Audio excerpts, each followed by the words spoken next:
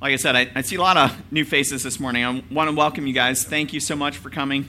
It's not always the easiest thing to do in the world to come to a new group of people, but I'm going to tell you, this group of people is a group that you want to be a part of because we're broken, we're not perfect, and we all know it, right? Amen, right? But who is perfect? Who is our Redeemer? It's Jesus Christ. And so that's something that is important, I think, to start your Christian walk. You got to understand, I can't get to heaven without Jesus. And that's something that's, it's all about his grace, right? And he pours that out abundantly. I know because I'm very good at sinning. That's another thing that we would talk about, is that we are sinners and we're in need of a Redeemer. So when it all comes down to it, we need to walk by faith, right? If we have God's grace, we need to walk in that grace by faith. And God's way is the best for us. As we are we willing to walk in faith to achieve his goals for our lives? Now, I was going to say to achieve life's goal. I didn't put that, but I put his goal for our lives because I think a lot of times God's goal for my life and my goals for my life are two different things. I think many times they can line up together, but a lot of times my ways kind of drift a little bit from where he has. He's like, I was actually going to have you go up here, but it hurts up there, Lord. It's suffering up there. And he's like, I know, but in the long run, it'll be better. In the long run, you'll understand. And I'm like, okay, this is the short run. And then he brings me back into him. See, if you would have came here, you would have had less suffering if you would have went my way. And sometimes not. Sometimes it's more suffering, but the destination is what we're heading for, right? We want to make it to heaven. That's where I want to go. I hope that's where you want to go. And when we follow Jesus' way, that's where we get there. So we're going to be in Genesis chapter 17. Genesis is the first book in the Bible. If you happen to have one of those red ones in front of you, that's the ones that we're going to use. The black ones are close, but that's the NIV. And we're doing the New Living Translation. So if you have it on your Bible too, that's great. On your phone. But I prefer the Pew Bible because it's really hard to flip over to Facebook or Instagram or TikTok on your Pew Bible than it is your phone, right? So that's why I encourage the Pew Bible. Pew, pew, pew. Man, I don't know how many more of those are going to come out today, but I know there's going to be more. So get ready. Get ready. All right, Genesis chapter 17, we'll be reading the first 8 verses. This is where Abram gets his name changed, finally to Abraham. When Abram was 99 years old, the Lord appeared to him and said, I am El Shaddai, God Almighty. Serve me faithfully and live a blameless life. I will make a covenant to you by which I will agree to give you countless descendants. At this, Abram fell face down to the ground. Why? Because he knew he couldn't be holy and blameless, right? Then God said to him, this is my covenant with you. I will make you the father of a multitude of nations. What's more, I'm changing your name. It will no longer be Abram. Instead, you will be called Abraham, for you will be the father of many nations. I will make you extremely fruitful. Your descendants will become many nations, and the kings will be among them. I will confirm my covenant with you and your descendants after you from generation to generation. This is the everlasting covenant, and I will always be your God and the God of your descendants after you, and I will give the entire land of Canaan, or I'll give you the entire land of Canaan, where you now live as a foreigner. To you and your descendants it will be their possession forever, and I will be their God. Wow, this is the word of the Lord.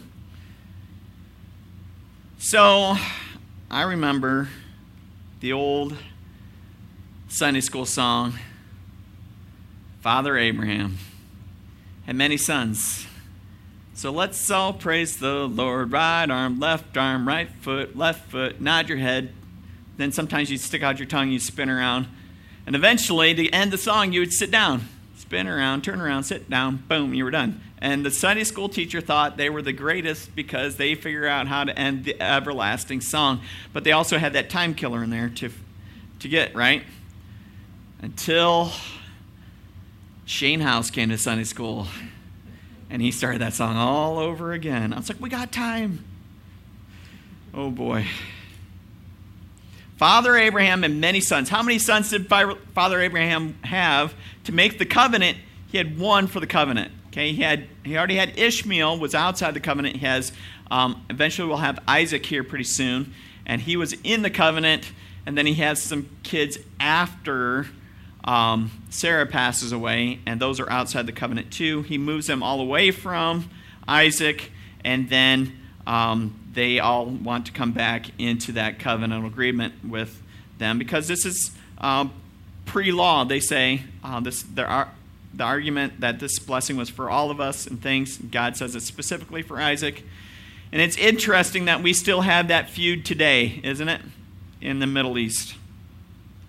So God is about to make his covenant with Abram. God changes his name to Abraham, which means father of many, which is ironic because he's father of few, and his next son is father of few. Isaac only has 2 kids, and then goes to one of those specific. He has 12, and from those 12 we get the nations of Israel. He gets the 12 tribes and things. So we got a little ways before we get to the nation of Israel, but it starts with Abram, and then changes to Abraham. And so from the covenant that God gives Abraham, you'll see this in the story of Isaac. And then from the story of Isaac, you'll see it in the story, eventually he'll change his name to Israel. And that's where we get the nation of Israel. Okay? So Jacob goes to Israel. To a man without a promised son, he gives him a name of father of many. However, this isn't on Abraham's timetable, is it? It's on God's timetable, and he is about to do something miraculous in this. So when God tells him that he's going to have a son, and Sarah's going to have a son while she's 90, he laughs. Eventually Sarah will laugh, and you know what God names Isaac? Laughter. That's what Isaac means, okay? So does God have a sense of humor? Better than mine.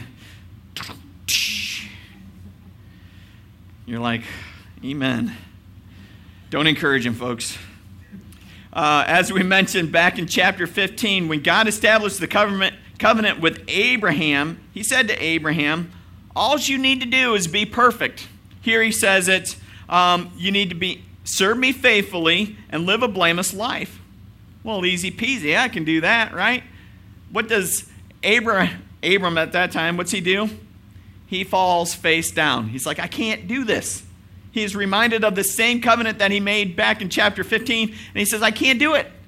There's no way I can do this. And God understands that he can't live faithfully and blamelessly.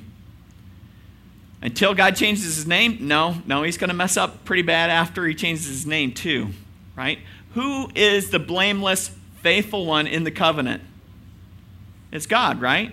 And who fulfills our half of that covenant is Jesus Christ. And we're going to see that again today as I'll point that out one more time.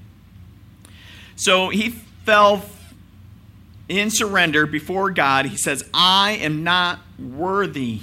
God comes to him for the first time. He calls himself, I'm El Shaddai. I'm God Almighty. I'm the God that provides for you. Because shad in Hebrew means breast, and it means I'm going to provide for your needs, like a mother does to her children. So that's an interesting way to look at the feminine form of Shaddai. This is the masculine form. So I thought that was interesting. He's all-sufficient God who will meet all our needs according to his glorious riches in Christ Jesus. That's a VBS song. That's how I remember that verse. That's I think it's Philippians. Pretty sure. I'm not 100% sure about that. God, again, lays out that Abraham will be the father of many nations. And he's like, where? With who? With Sarah? And this is amazing because Sarah is 90 years old and childless. God, again, then he says, they will inherit the land of Canaan. This is a big land. I have to have a lot of people to fill this land up. There's no way I'm going to do this. But does Abraham say no? He says, how? How, Lord? How are you going to do this? And he lays out his plan back in chapter 15. Abraham believes, and is credit to him as righteous. Okay? It is not anything more than belief.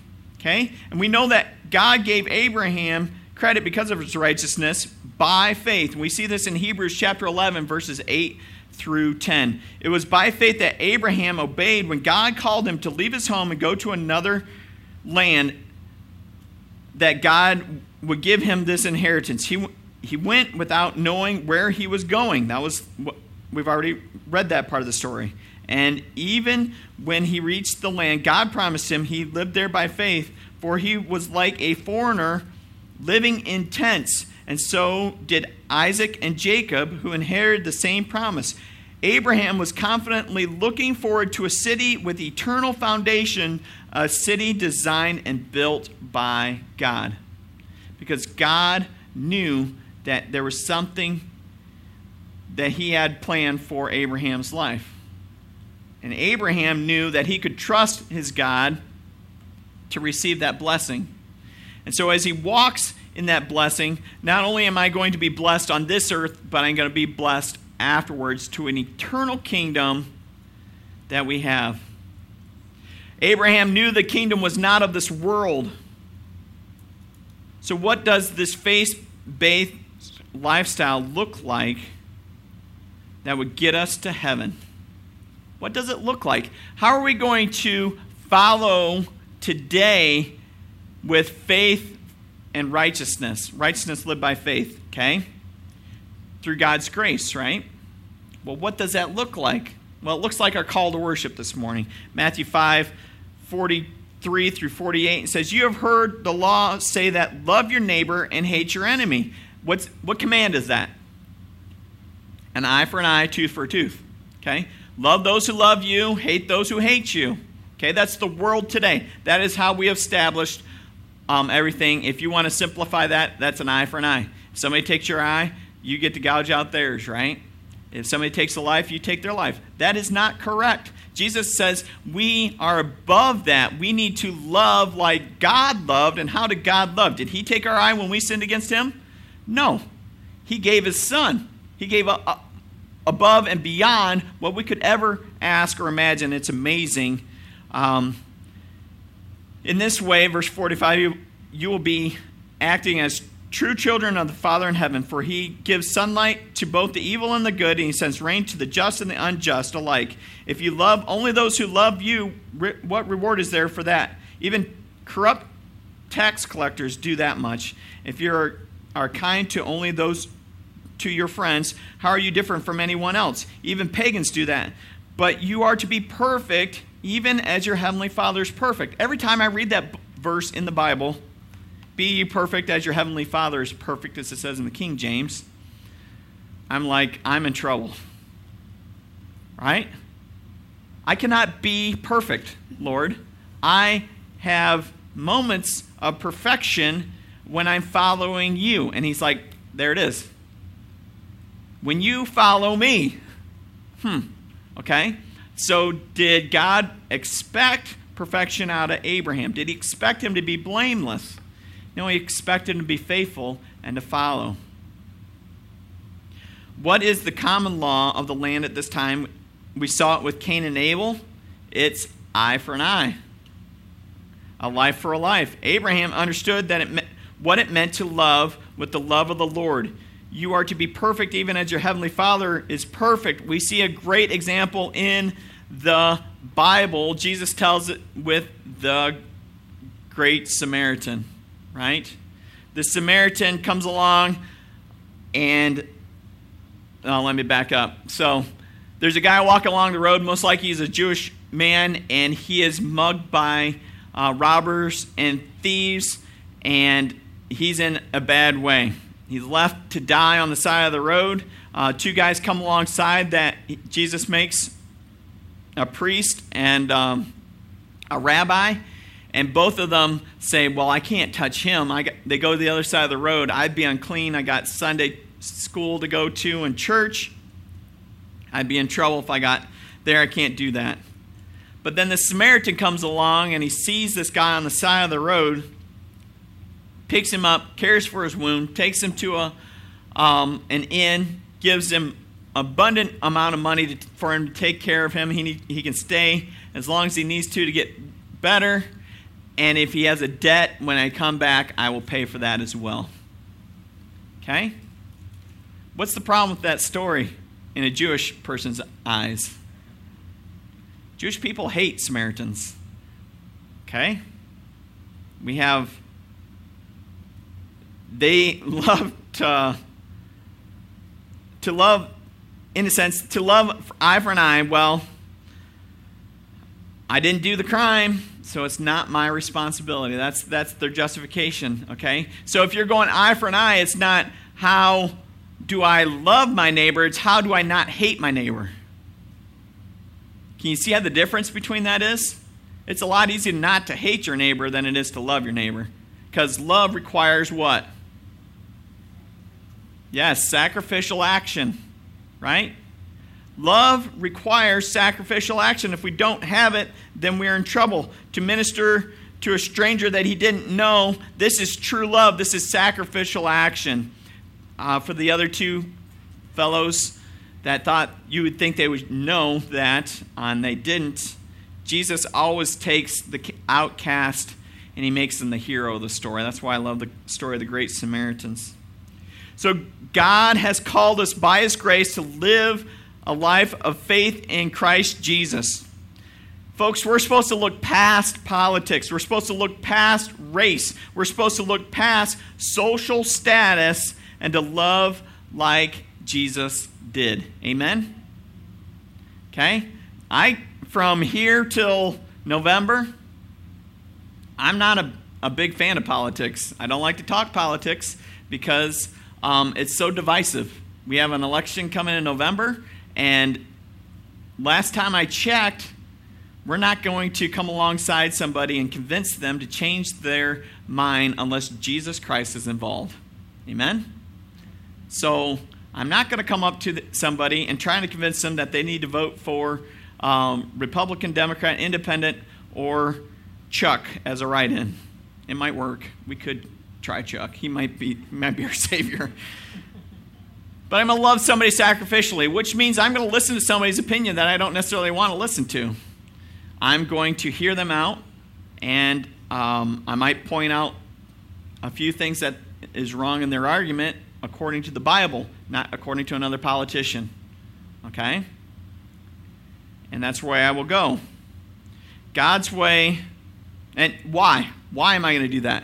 Because last election, presidential election 2 years ago, man, it got ugly. It got ugly in the church, outside the church, inside, anywhere you went. It was just ugly. It was a divisive tool, and I'm not going to be divided anymore. We are supposed to be united in Christ, and that's where we're going. Okay? So, unity in Christ. If you got anything nice to say, then don't say anything at all. Worship the Lord. Amen? Okay. God's way is what is best for us.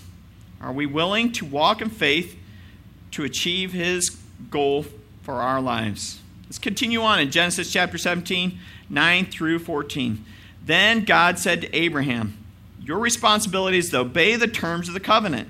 You and all your descendants have this continual responsibility. This is the covenant that you and your descendants must keep. Each male among you must be circumcised. You must cut off the flesh of your foreskin as a sign of the covenant between me and you. For generation to generation, every male must be circumcised on the 8th day after his birth. This applies not only to members of your family, but also to the servants born in your household and to foreign-born servants whom you have purchased. Also, all must be circumcised. Your bodies will bear the mark of your everlasting covenant. Any male who fails to be circumcised will be cut off from the covenant family for breaking the covenant. Folks, walking by faith, it can hurt, right? Abraham is 99 years old, and God says, cut off your foreskin there, son. And he's like, boom, I can do that. That's one thing he can do, right? Did that save him? No. That is a symbol of walking by faith, okay? It is the faith walk that saves us. Walking by faith, it can hurt. That's our second point, especially when you're walking on a holy ground. When we come before a holy God with sin in our lives, with sin in our hearts, we can't stand in his presence. And he can't stand us. So he had to find redemption. He had to find a redeemer, and that's where he sends Jesus Christ. And he is the mediator between God and man, and we have hope because God sent his Son to be our Savior. The Father has sent his Son to be a Savior. Father has sent... Okay, no, don't know that one either. That's what's going on in my head, just so you know. You're like, oh boy, I hope you... Just leave it there, Shane. God must do the saving. Right? It is not ours. It's nothing we can do to work our way to it. God must do the saving. What has got Abraham to trouble up to this point? Well, I think he started thinking incorrectly, and he started that relationship with Hagar. Right? He tried to help out the Lord, and he has hurt his marriage. We talked about that last week a lot. We talked about how God had to restore their marriage. I think he's still in the process. I think this is the beginning of the process of restoring the marriage. Last week was Marriage Counseling 101. If you haven't heard that, you might want to go back and listen to that. But things need to be restored. Things need to be renewed. And Abraham needs an all-sufficient God to save him. The phrase, I will establish my covenant. Okay? It happens 5 times in the Bible, 4 times in Genesis, 1 time in Ezekiel. Okay, when it says it, I'm not 100% sure, but I think it's 34:68, but I'm not 100% sure about that. I'm not sure about the chapter. The verse is pretty sure I'm right on that. We see it in verse 7 here. Back in our last passage we read, I will establish my covenant. What is a covenant? It is a series of promises given from a higher party to a lower party. Marriage is a covenant between God and us. We are the secondary party. We as a couple come together and we agree that we're going to follow the Lord, and we are going to show our children what it means to follow the Lord. That is the intention of marriage. Anything else is a distortion of that.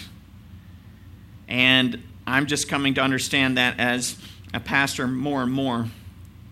So this, I will establish my covenant, happens 4 times in Genesis. And we're talking major times. We're talking like with Adam and Eve, with Noah, with Abraham.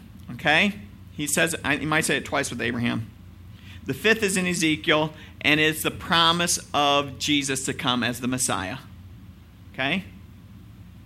God is establishing himself as the Savior, as Yahweh, which means to save. Okay? God's name Yahweh means Savior.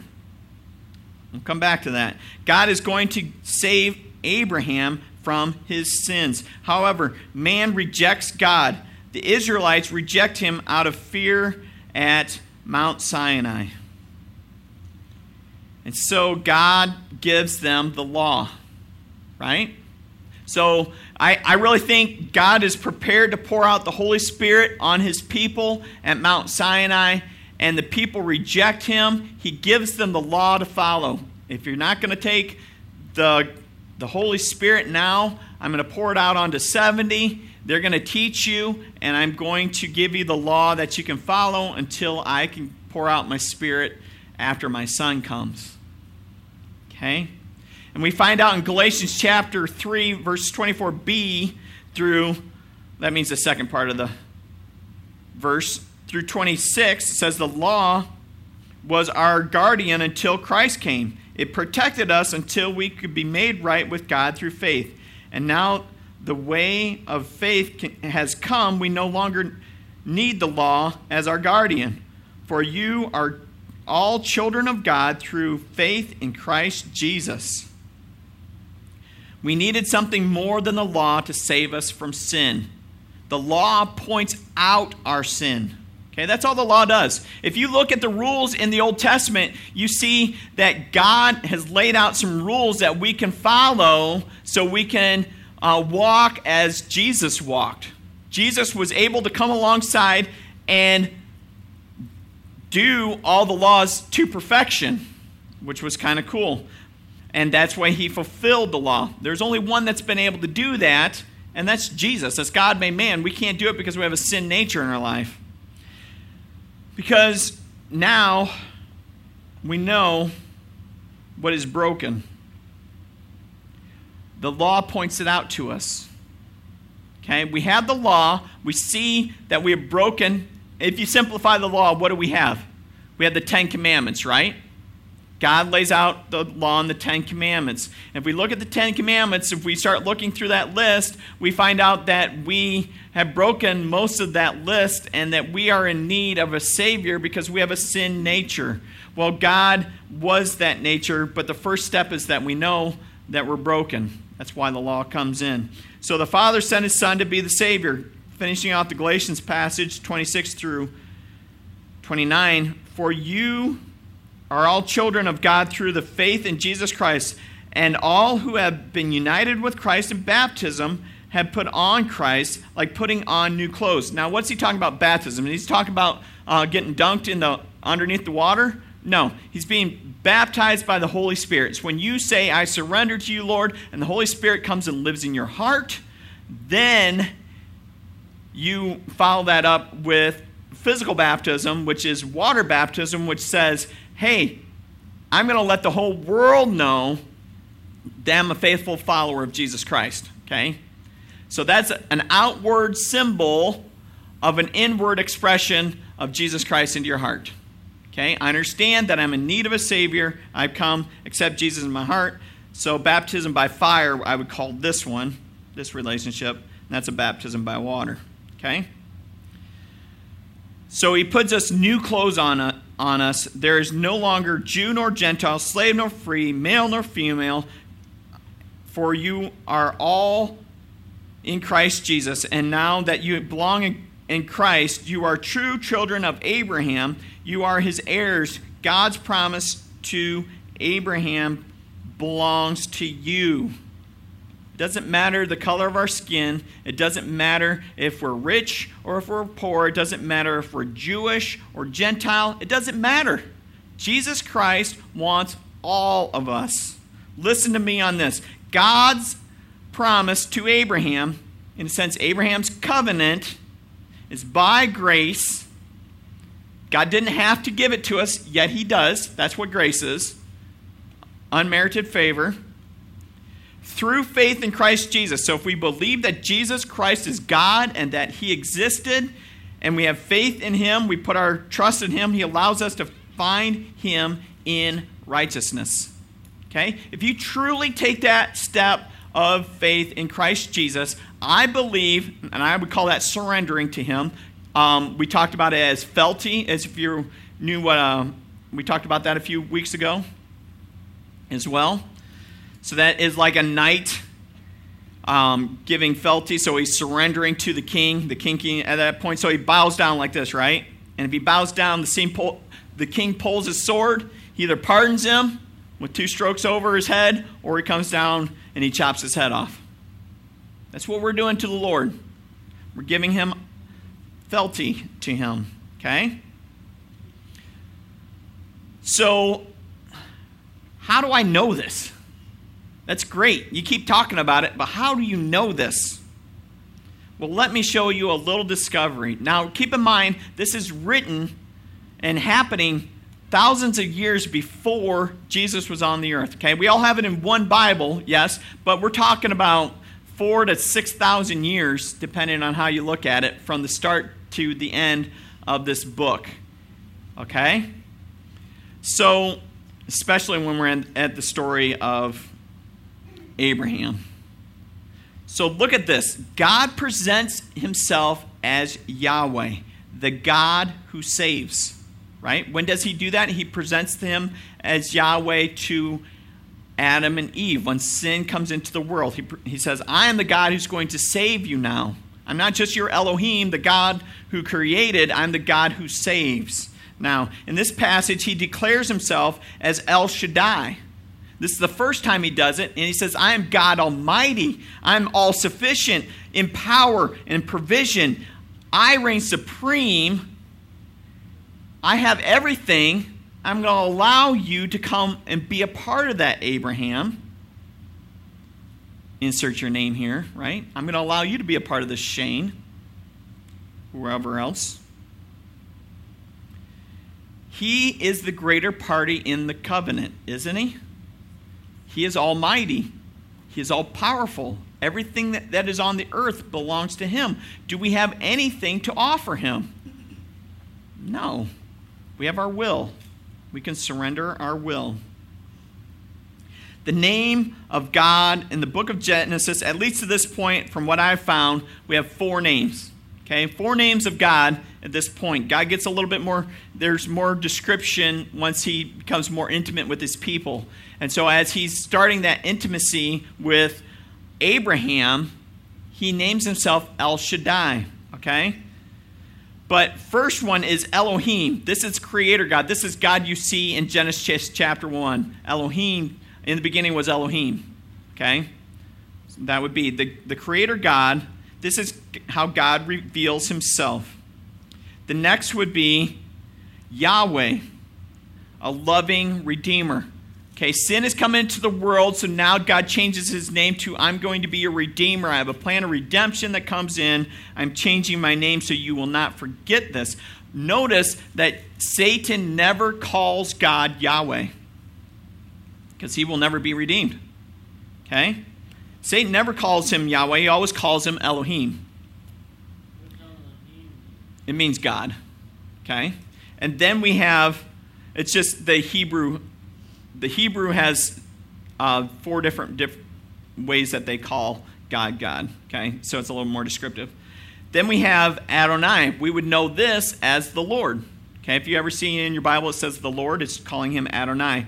He is the only way to heaven, and he has closed the door to Satan. Okay? And then finally here we have, he declares himself Adonai. I think it's either to Noah or Adam and Eve as well when he closes the door to the garden. He calls himself Adonai. So there's only one way back in through that. And then El Shaddai, the provider, the one who's going to take care of the Almighty. So if Jesus is the Lord, he has to fulfill all these titles, right? If Jesus truly is God, then he has to fulfill all these titles. We got to see that in his actions. We got to see that in maybe his name as it is. Elohim, we see that in John chapter 1.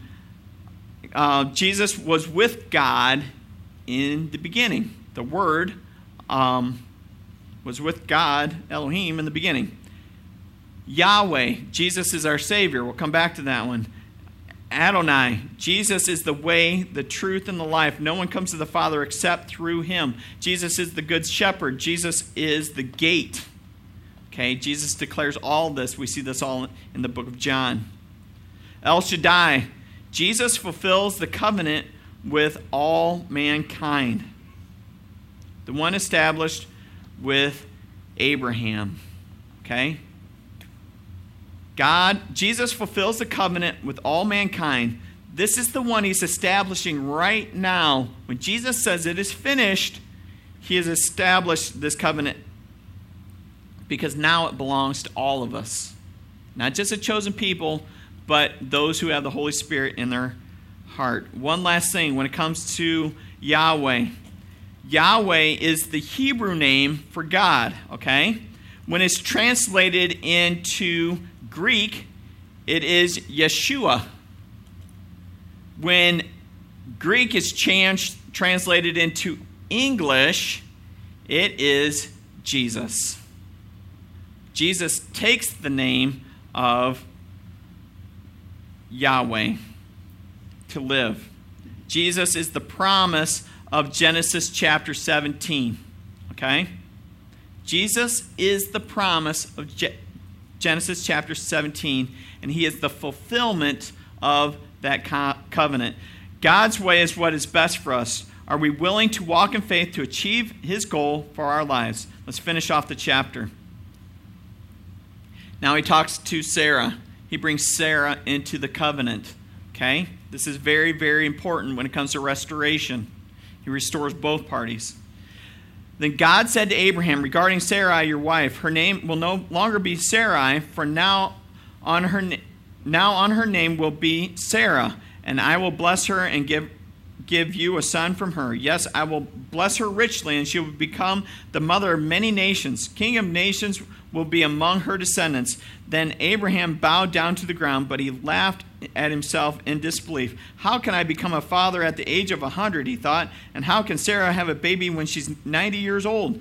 So Abraham said to God, may Ishmael live under your special blessing. But God said, no, Sarah, your wife, will give birth to a son for you, and you will call him Isaac, and I will confirm my covenant with him and his descendants as an everlasting covenant.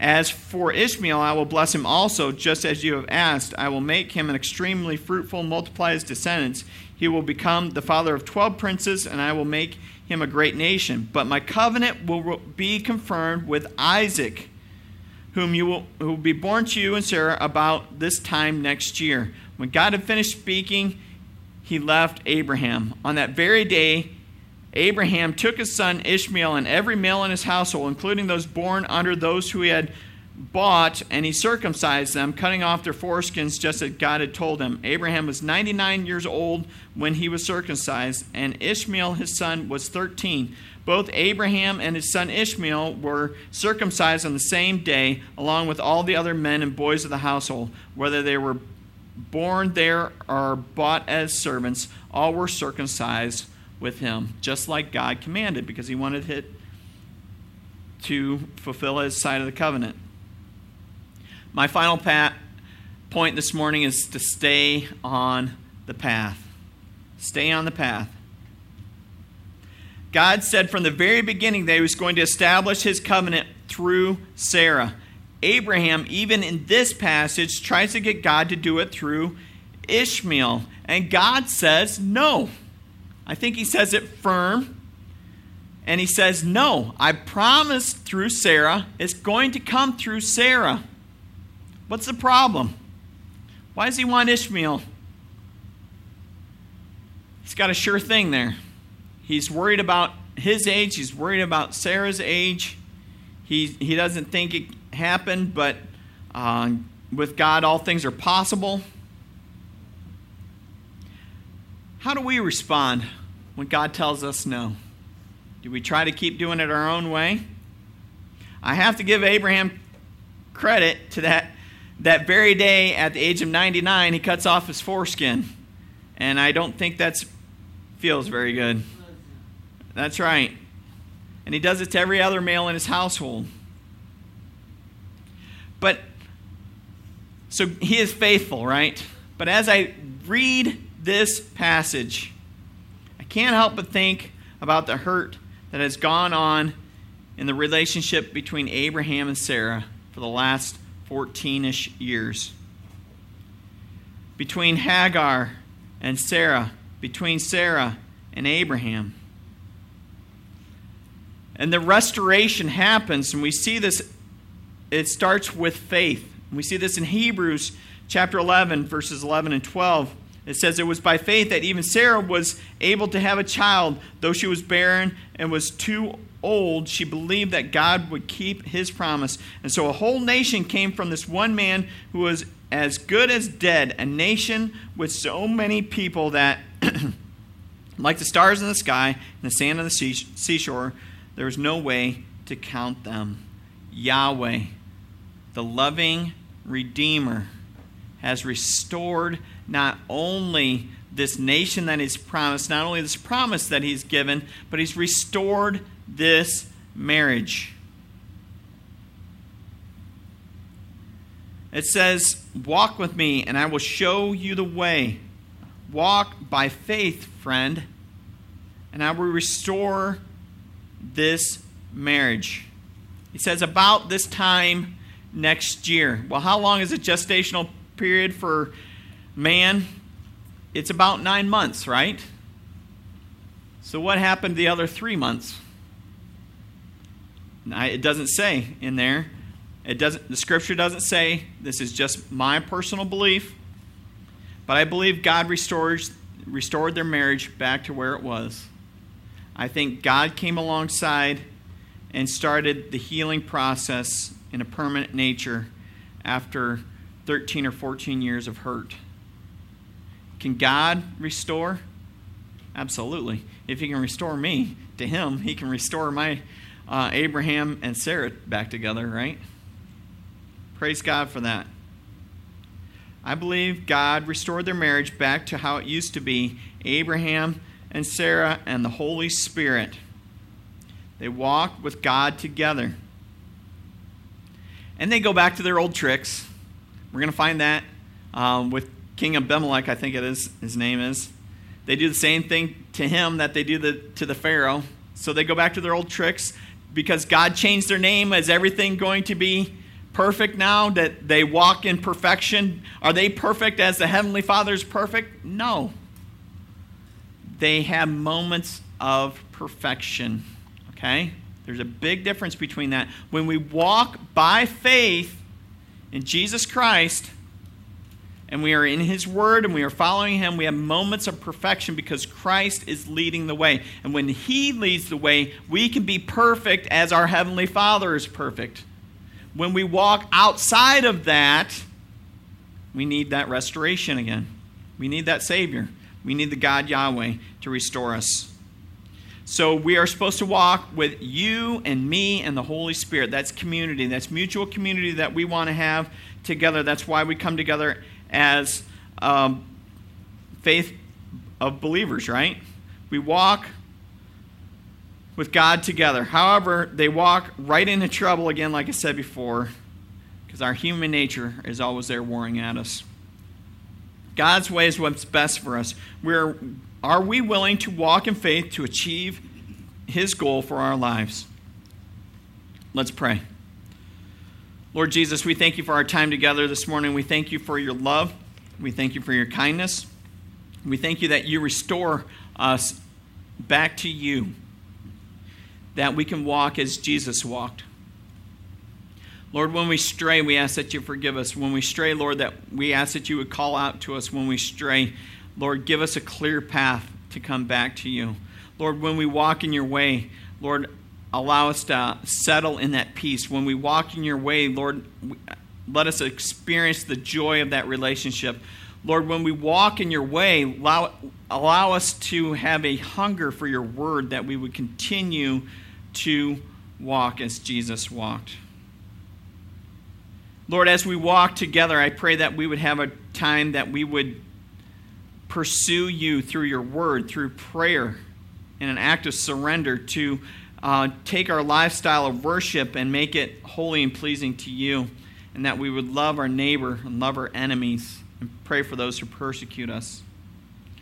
Lord, guide us back to you. Guide us as we walk, not only with ourselves, but with our spouses, with our family, with our church family.